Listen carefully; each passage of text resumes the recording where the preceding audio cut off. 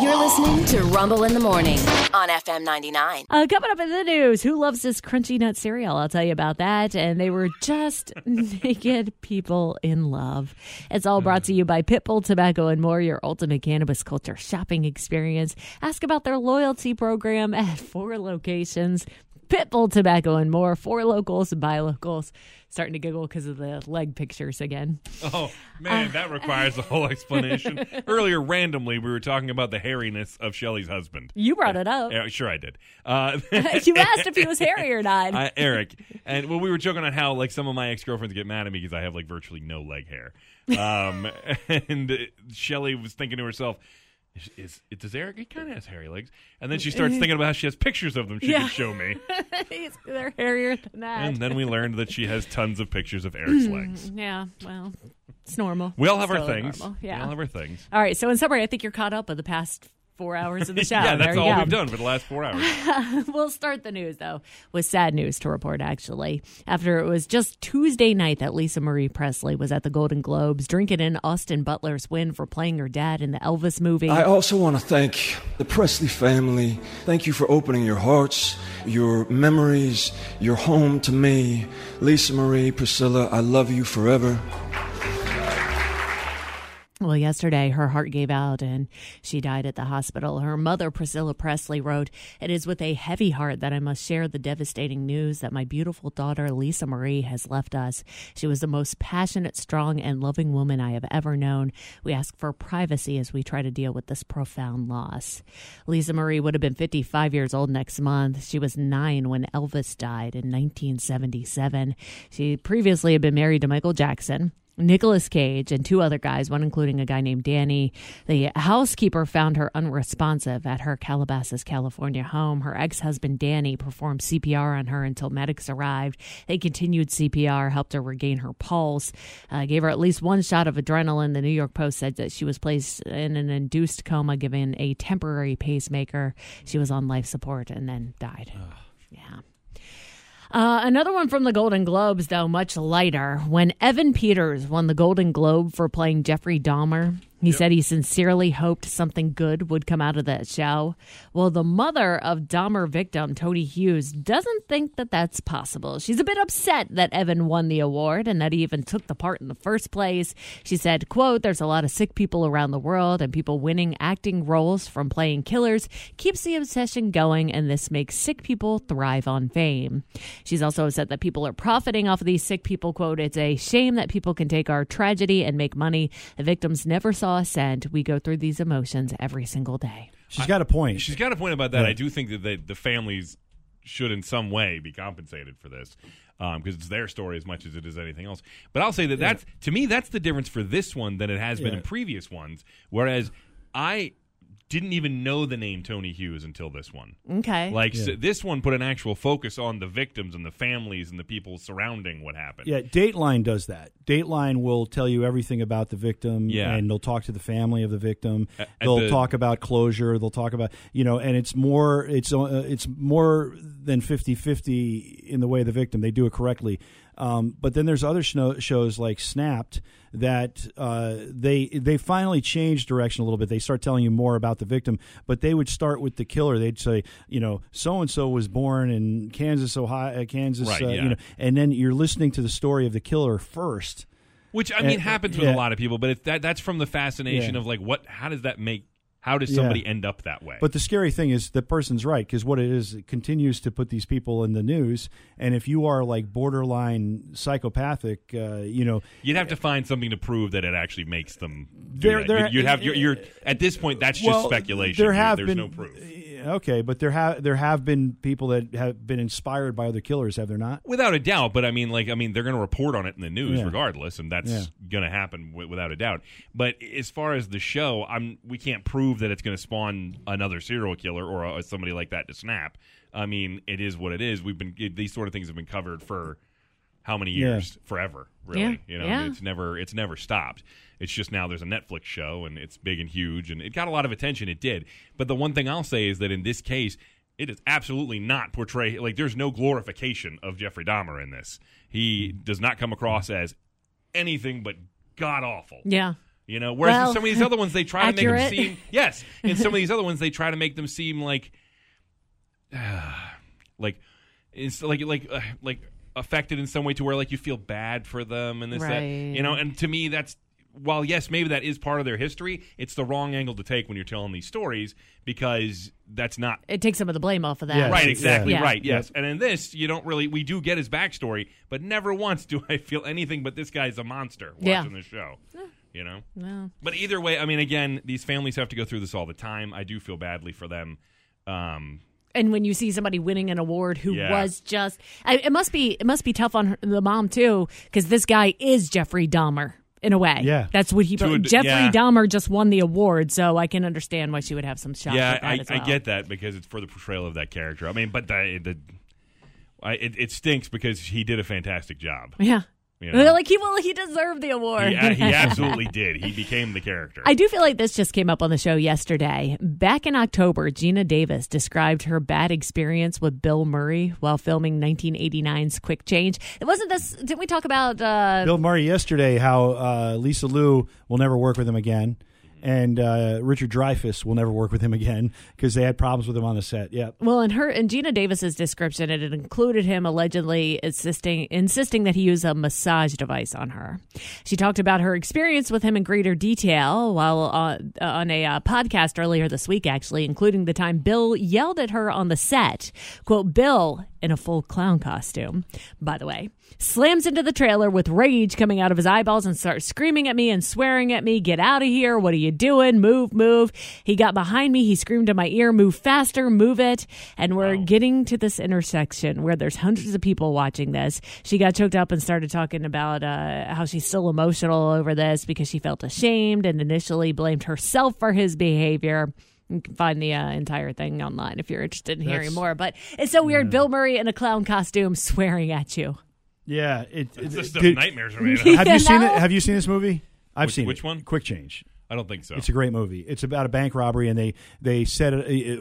I won't spoil it because again, if you get a chance, watch it. It's an excellent movie. Right. But it's Bill Murray, Gina Davis, Randy Quaid, and a few other people, some character actors that you would know immediately, and it was excellent. And the whole concept was we're going to rob this bank dressed as a clown, and then I'll leave not dressed as a clown. And they pretty much almost, if not, get away with it. Yeah. I don't want to spoil it. But it's a great movie. But that's just horror. It's just sad that's the case. Sad. Because, again, you hear these stories about... You want to like Bill Murray because on camera, he's very likable. He is. But then you have these stories that come out. Clown costume, yelling and swearing at Gina Davis. Yep. Well, meanwhile, in an interview that's going to be airing this weekend, CBS Sunday Morning will air it. Pamela Anderson says her sex tape with Tommy Lee was never meant for public consumption. Quote, it was just two crazy naked people in love. We were naked all the time, filming each other, being silly, but those tapes were not meant for anybody else to see. She said, quote, I've not seen it to this day. It was very hurtful.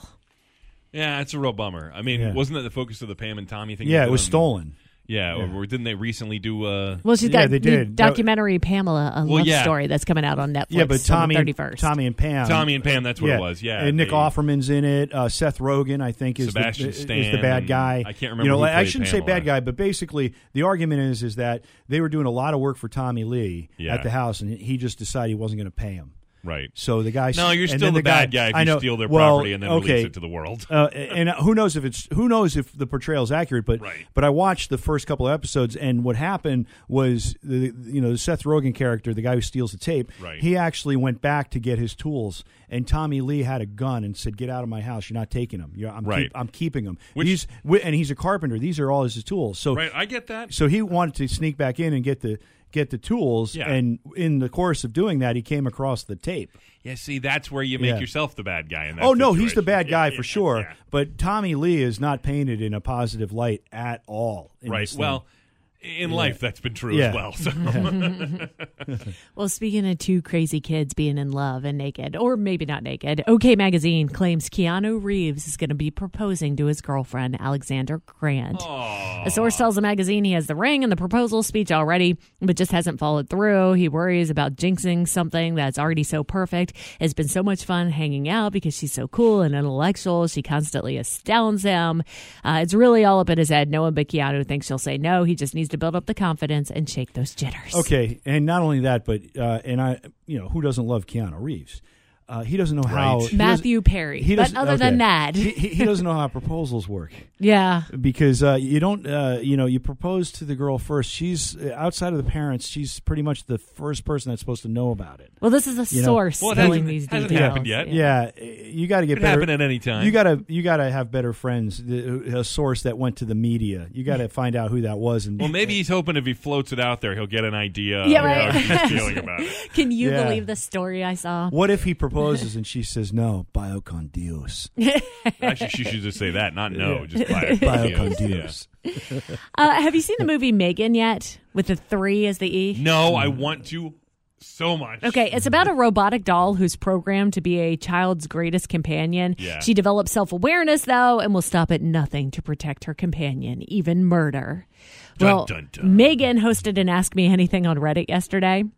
What? And as expected, people asked if she thinks she could defeat Chucky, the good guy doll from the Child's Play movies, or Annabelle, the possessed doll from the Conjuring movies. Here's what she had to say. Quote, Annabelle never moves, so I wouldn't have to really lift a finger against her. Chucky is old, so I'd just go right for his pacemaker. Someone also asked her what her honest thoughts about Chucky are. She said, like many middle-aged white males whose souls are stuck in the body of an 80s toy, Chucky has trouble accepting that technology has come a long way around, and I've been created to rid the waste of anyone who gets in the way or is a threat to my besties. Well, yeah, I would take Megan because there's an army of Megans, right? That's what the movie's about. Is it? Yeah, it's more than one. Have you seen the previews? Yeah, I have not seen anything that says that there's more than one. I've seen some promotion for it here or there. The mom developed one to protect her daughter. Okay, well, there's an army of them in the movie. I have you seen the movie? I saw the preview. I did too. Anyways, the point being that we're talking one-on-one here, and I still don't like Megan's chances because Chucky's possessed. There's that. Yeah, you don't just remove his programming chip and he's done. Yeah. Chucky's possessed, so he can, from the doll to something else if he needs to. Yeah, her takedown was to remove his pacemaker, which, it's that's just a corny joke. Yeah. Yeah, no, I'm see, that's the kind of brazen disrespect that will get her beat. Yep. Yes. I'm with you on that. Elsewhere in the celebrity-type news today, when Prince Harry got that frostbitten penis, it reminded him of his mother, Princess Diana. A clip of Harry telling the story from an audio version of his book Spare is now going viral. It's kind of, if you pardon the expression, nuts. Harry said a friend recommended he treat his delicate condition, the frostbitten thong, with Elizabeth Arden cream, which his mom used to put on her lips. He said, quote, I found the tube, and the minute I opened it, the smell transported me through time. It felt as if my mother was right there in the room, and I took a smidge and applied it down there. Okay, a smidge. And just put it on there. Interesting. Yeah, that's how that works. The New York Post added that Prince Harry loves to shop at TJ Maxx. But, I mean, this is just another bit from his memoir. Do we need to hear more from him? Yeah, I know. Elsewhere, Kellogg's cereal is sending a special hotline to Colin Farrell because he loves their Crunchy Nut cereal. During his Golden Globes acceptance speech on Tuesday, he said, when you're sharing a house with an actor you're working with, a word of advice, Barry, don't eat his crunchy cornflakes and leave him with no breakfast in the morning. Okay, you should never send a man to work on an empty belly. Kellogg saw the speech. They said, we vowed that this will never happen again. With this in mind, we are sending Colin a Crunchy Nut emergency hotline number so he can call us anytime he wakes up to find that Barry has eaten his favorite cereal. Meanwhile, in celebrities enjoying their favorite things, Radar Online says Ben Affleck has signed an 8-figure deal to endorse Dunkin' Donuts. This comes after earlier this week he was serving coffee at a Medford, Massachusetts location. The website says Ben loves Dunkin' Donuts and was filming a Super Bowl commercial at the restaurant at the time. They already used Casey Affleck in a recent Dunkin' commercial. And I saw him in the commercial. And I said, that's Ben Affleck. And my wife goes, no, that's not. And I said, yes, it is. No, you were wrong. And, and then I was like, it absolutely is. And I'm like, I'll prove it. And I Google it up, and it's Casey. It's his brother. Oops. Yeah. So close. Yeah. But he doesn't have a Dunkin' deal. No. Well, he must have because he appeared in a commercial. It wasn't 8 figures. No, he doesn't have the 8 figure. Yeah. All right, well, finally, this in the news. A woman planned her own funeral with a hidden surprise, including a flash mob dance to Queen's Another One Bites the Dust. Okay, this is fantastic. This lady hired a dance troupe to dance to Another One Bites the Dust at her own funeral. Her name is Sandy Woods. She hired the dance team prior to passing away, which thank you for that addition to the story, Daily Mail. I think we could have figured that part out. The Flaming Feathers dance troupe jumped out of their seats at the crematorium. They performed a short routine at for the mourners. Crematorium. Sandy died from hepatitis. She hired the dancers to brighten the spirits of her mourners. One of the dancers, named Claire, said, "We had to pretend to be a part of the guests with people crying and grieving, and then just jump up, whip our coats off, and rock out. It was nice to do something different." Sandy's family said, "She lived out of the mold. So she was definitely one of a kind. She left the world how she lived it, and that was being herself. When you have someone in your life that's larger than life, it's just a hole you can never fill.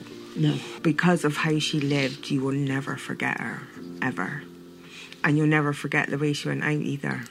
You know, I didn't think to even do this before because I didn't assume that there would be video of it. But now I really need to know if there's video. There's got to be video somewhere. Well, you would think, but they had to act like they were mourners, so nobody would have like their camera up recording. Yeah, and there might have been somebody recording the service period. Maybe. There might have been. I'm trying to search. I don't know. It would just be interesting to see everybody's reaction to a flash mob. And apparently it probably came as a little bit of a shock, but then not so much if you knew the person who passed. That's what it sounds like. Yep. Yeah. Around here we have showers likely. They pretty much cleared up for the morning. Moving on out of here. We will see cloudy skies, though. Temperatures are almost at their peak. By about 10 a.m., we'll hit 58 degrees, and then it's supposed to just get colder through the rest of the afternoon. That's just great. West winds 9 to 11 miles per hour. Cloudy tonight, 35 is your low. And then cloudy and cold tomorrow, a high of 43. Sunny by Sunday with a high of 45. Right now we're at 56 degrees, and I am Shelley for Rumble in the Morning on FM 99.